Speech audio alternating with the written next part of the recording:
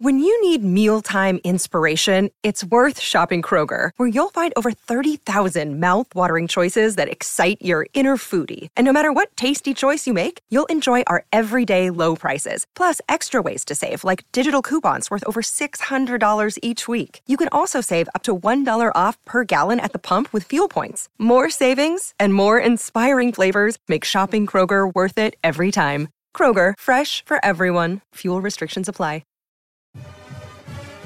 What's up, y'all? We are back with another edition of the DNVR Rams podcast presented by DraftKings Sportsbook, America's top-rated sportsbook app. Download it today. Use the promo code DNVR when you sign up. It is late night Sunday. This is podcast number 2 of the evening. Already did an NCAA tournament takeaways pod, so go back and check that out. If you missed it, we're going to be talking about spring football on this one. Just going to kind of set the scene a little bit. I'll talk about some position groups and just questions that I have heading into spring ball. Before we really dive in, though, I did want to just kind of start by saying that everybody should basically take spring football with a grain of salt. It's easy to get carried away or to make sweeping generalizations based off what you see in spring practice and assume that it's going to translate come fall. But that's not always the case. You don't even have the entire roster on campus. There's going to be a lot of players that are new on campus. And so while the information is valuable and it's really nice that we're able to be there, that's not the case at CU. The access is going to be very limited in Boulder. Norvell, on the other hand, continuing to embrace the community, embrace the supporters, giving great media access. But we just got to remember to take everything with a grain of salt. Don't give too big of hot takes based on, one practice that you may see. Every year, there are a couple guys that seemingly ball out all spring long, are the quote-unquote MVPs, if you can have an MVP of a practice period. And by the time the second week of fall camp rolls around, they're not even in the picture. That's not to say that we can't learn anything from spring ball. The defensive line dominating every single scrimmage last spring was a pretty big glaring indication in hindsight that the O-line was definitely going to struggle. But it's hard to gauge some of that stuff in spring. Defense tends to be ahead of the offense at that stage of the year. There are a lot of transfers trying to come together, so you kind of have to give them just a little bit of slack in terms of needing time to develop together and establish continuity, chemistry. That never really happened in the season because of injuries. But mainly I just wanted to say, take it with a grain of salt. It's kind of like training camp, I guess, in the NFL, but not even really because training camp's much closer to the season. The reps are obviously important for the players, especially for the transfer guys, the early enrollees. Sets the tone going into summer, kind of gives the staff an idea of what that depth chart might look like. But just remember, we still have all of fall camp. And what you see in spring is not necessarily always an indication of what's to come. I mean, if that were the case, Melquan Stovall would have been an all-conference receiver for CSU last year. Of course, he ended up transferring out in the non-conference slate with a bunch of other guys. Looking back on that, kind of unfortunate just in terms of how much time the staff invested in players that ultimately weren't going to factor into the equation moving forward. But the good thing is probably not going to see anything like that again, at least in season. There's always going to be transfers. There's always going to be departures, especially as these rules continue to change to favor player mobility. But that was just kind of a unique situation with the state of the roster. Guys that had played for 3 staffs, trying to mix so many different types of players, just didn't really work out. But as we saw, as the season went on, the Rams got more competitive. The players that did choose to stick around seemed very invested. I thought during conference play, especially despite the results, that team played their ass off, especially defensively. I look back at some of those performances. The Wyoming game comes to mind. They really laid it all out on the line. And that's why I think there's reason for optimism going into this spring. They're going to need the offensive line to significantly improve. That's going to be the biggest key for everything. With the talent that you have returning at the skill positions, with the talent that you signed, with what you bring back defensively, there's a lot to like. There's a lot of reasons to feel fairly hopeful about this squad moving forward. The big key is just, can they improve up front?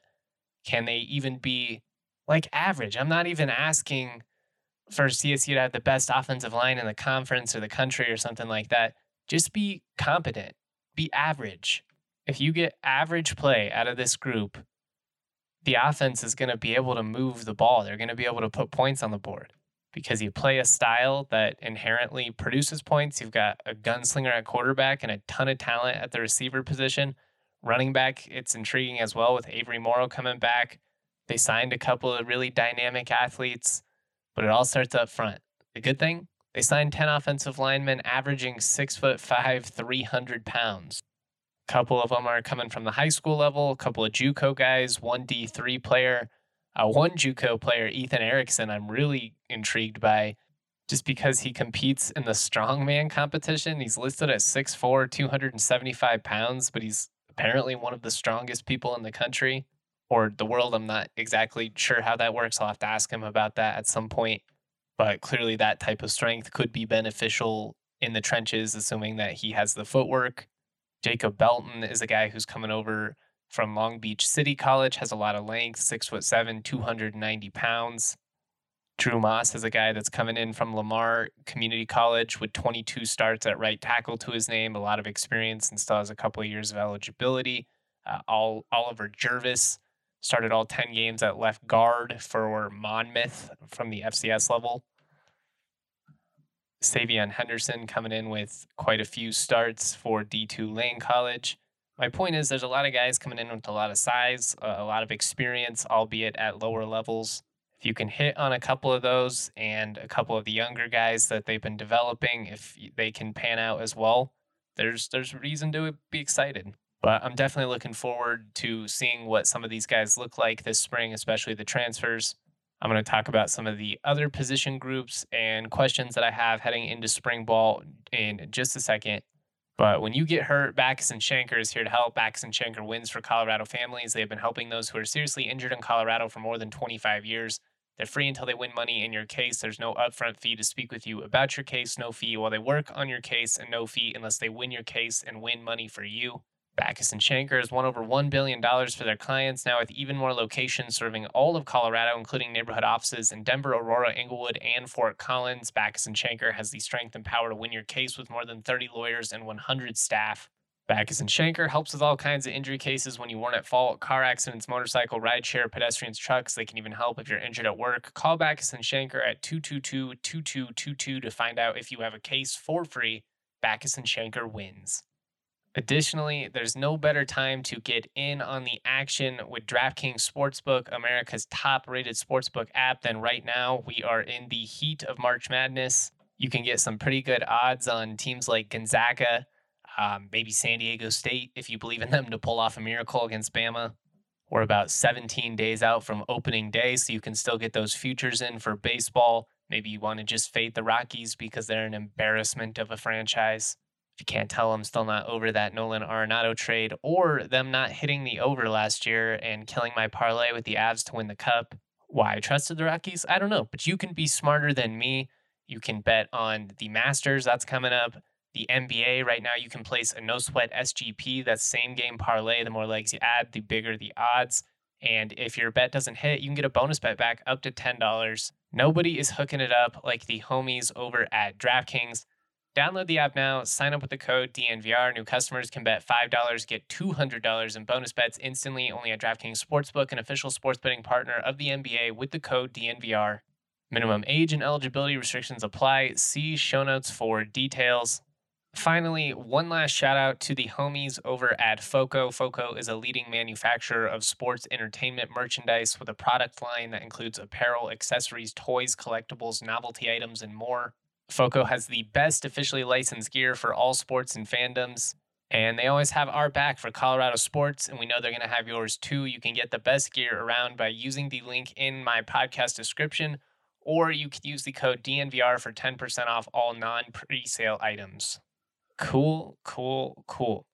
Let's just jump right on into things. This isn't going to be a super long pod, but I do have the tendency to ramble once I get going, so I guess I shouldn't be making promises I might not be able to keep.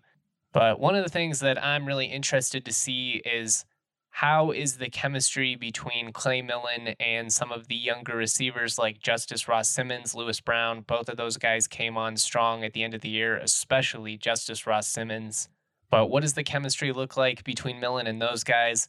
Same goes for Mekhi Fox, Jordan Williams at tight end, another guy that kind of flashed at the end. Early on, I don't think Millen necessarily trusted some of those guys on game day. And it was a tough spot with how many of the scholarship receivers decided to leave in September.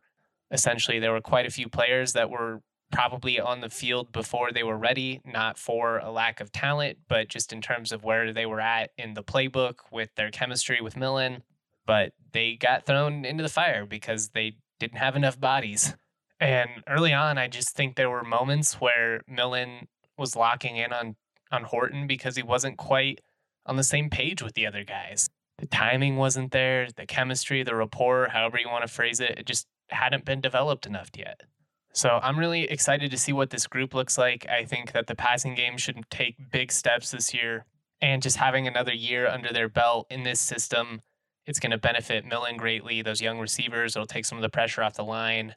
All good things, but this spring is where they can really work on a lot of that stuff and just kind of nail it down. Speaking of nailing it down, I'm going to be interested to see if anybody can nail down their position as the backup quarterback. Clay is going to be the starter as long as he's healthy. If he plays poorly in the regular season, maybe that'll get reevaluated, but certainly there's no question right now about who is going to be the starting quarterback for CSU football. It could really be anybody that ends up being the number 2, though. We were able to see all those guys on the field at various points last year. Pooler, Braden Fowler, Nicolosi, as well as Jackson Stratton. Pooler and Stratton are more of your traditional pocket style quarterbacks. Stratton can move a little bit, I guess. Braden Fowler, Nicolosi, a little bit more of a dual threat guy, offers that mobility. So it'll be interesting to see to me if any of those guys are kind of able to really take command of that number 2 spot.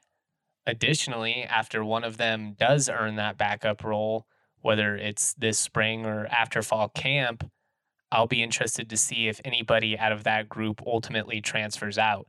I think when you have that many quarterbacks, all the same class, the odds of them all sticking around, it was never very high from the start. And that's fine. I mean, it's the modern era. Transferring is a part of college football. And honestly, you couldn't really fault the kids if they were in the program for a couple of years. It's clear that they're not going to have an opportunity to see the field. I might look elsewhere too. Not everybody's willing to do the Justice McCoy route where you just keep your scholarship, get a degree, basically be content with being a career backup. I guess technically he did transition to wide receiver and was able to see the field a little bit that way. But I'd be shocked if Clay Millen, Jackson Stratton, Braden Fowler, Nicolosi are all at CSU for 4 years. If we're being completely honest, I'd be surprised if all 3 are still on the roster even at this time next year. That's not me floating any inside information or anything like that. It's pure speculation. But just looking at the scenario, you've got 3 guys all on scholarship, all the same grade, and that's not even factoring Giles Pooler, who also could be in that mix. My guess is somebody ultimately moves on, maybe even after this spring. One of the groups that I think I'm most excited to see is the tight ends. Vincent Brown, who comes over from the College of DuPage, as well as Dallin Holker, who comes over from BYU. Both bring the ability to be threats as receivers. Both have intriguing athleticism. They're different styles of tight end. Holker probably more your traditional tight end, could be impactful as a blocker, whereas Vincent Brown looks more like a Jordan Williams, Cole Turner type. I mean, he's 6'7", got a lot of length, has played receiver. Could be a guy that you use to stretch the seam and open up the middle of the field with the vertical passing game. That was a component that was really missing. Holker, I think, could be a really reliable guy to move the sticks. We'll see how well he moves. Maybe he's a guy that you stretch the seam with as well. But tight end is a position that you need more production from in the passing game this year. I know part of last year's problem was that a lot of the time tight ends were having to serve as extra blockers. So this isn't me trying to rail against somebody or throw them under the bus or anything like that. I really thought that Tanner Arkin was going to end up being a great player at CSU. Seems like fit-wise just didn't end up working out. That said, Norvell has really talked up this tight end group. He talked them up big time on my podcast. He talked about it during his press conference in the winter about how this was one of the most intriguing group of tight ends that he had ever signed as a coach. And I think that's going to be one of the big factors outside of offensive line improvement. I think getting the tight ends involved in the passing offense this year is going to be one of the biggest keys for CSU looking more like the Nevada teams we saw the last couple of years that beat up on CSU. A lot of the highlight touchdowns stretching the field down the sideline was Romeo Doubs. It was even Torrey Horton to an extent, but I don't think people realize just how big of a factor Cole Turner played in that offense, just in terms of being a red zone threat, moving the sticks, and opening things up. So I'm excited to see how those two look this spring as well as in fall camp. The offensive line, again, going back to what we talked about in the intro, we're going to kind of have to take all of our observations with a grain of salt, but it will be significant to me who ends up starting in the scrimmages as well as the spring game. They signed 10 guys averaging out at 6'5", 300 pounds. Who can step up and improve in the trenches? I'm curious who can stand out at linebacker. You've got a ton of production to make up for. Cameron Carter, Daquan Jackson, those are a pair of guys that recorded an insane amount of tackles the last couple of years, ate up a lot of snaps as well. Neither of them are in the picture anymore.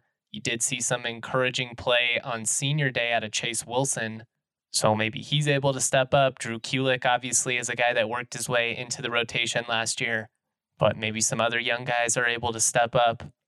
Linebacker is definitely one of the positions that I have the most question marks heading into spring and fall.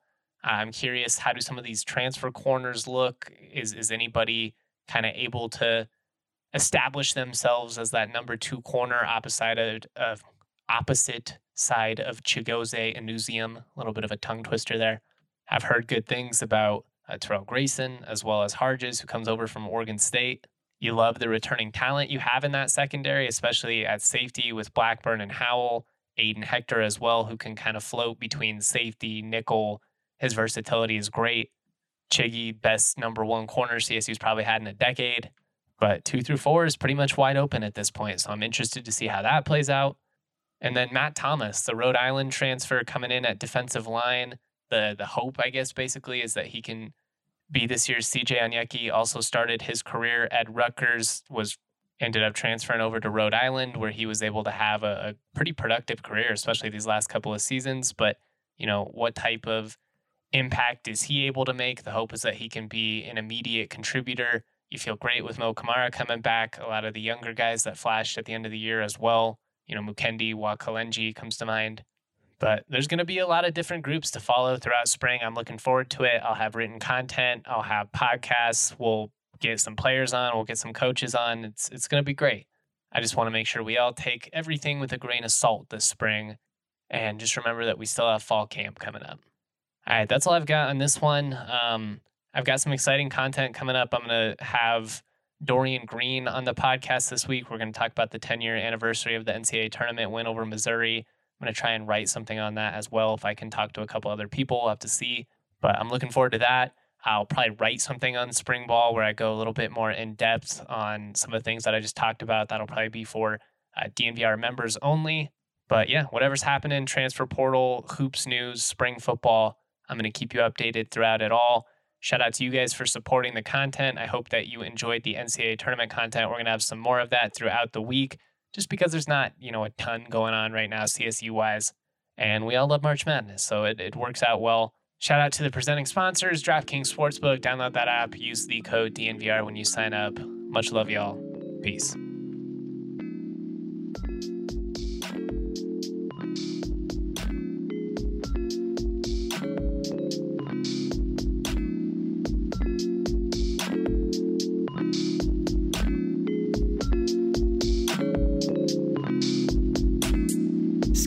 Kid with the cuff khakis, wearing graphic tees, feeling way too trendy. Raps that kill, oh I'm deadly, primed and ready like machetes at a deli in New Delhi. Feeling scummy like Martin Scarelli, turn jam into jelly, then drink it like juice. But water's the truth, so I sip on that too. Skinny looking kid with no car keys, like the only thing I drive is RCRV's got the stash like Steve Harvey. Oh I'm gnarly.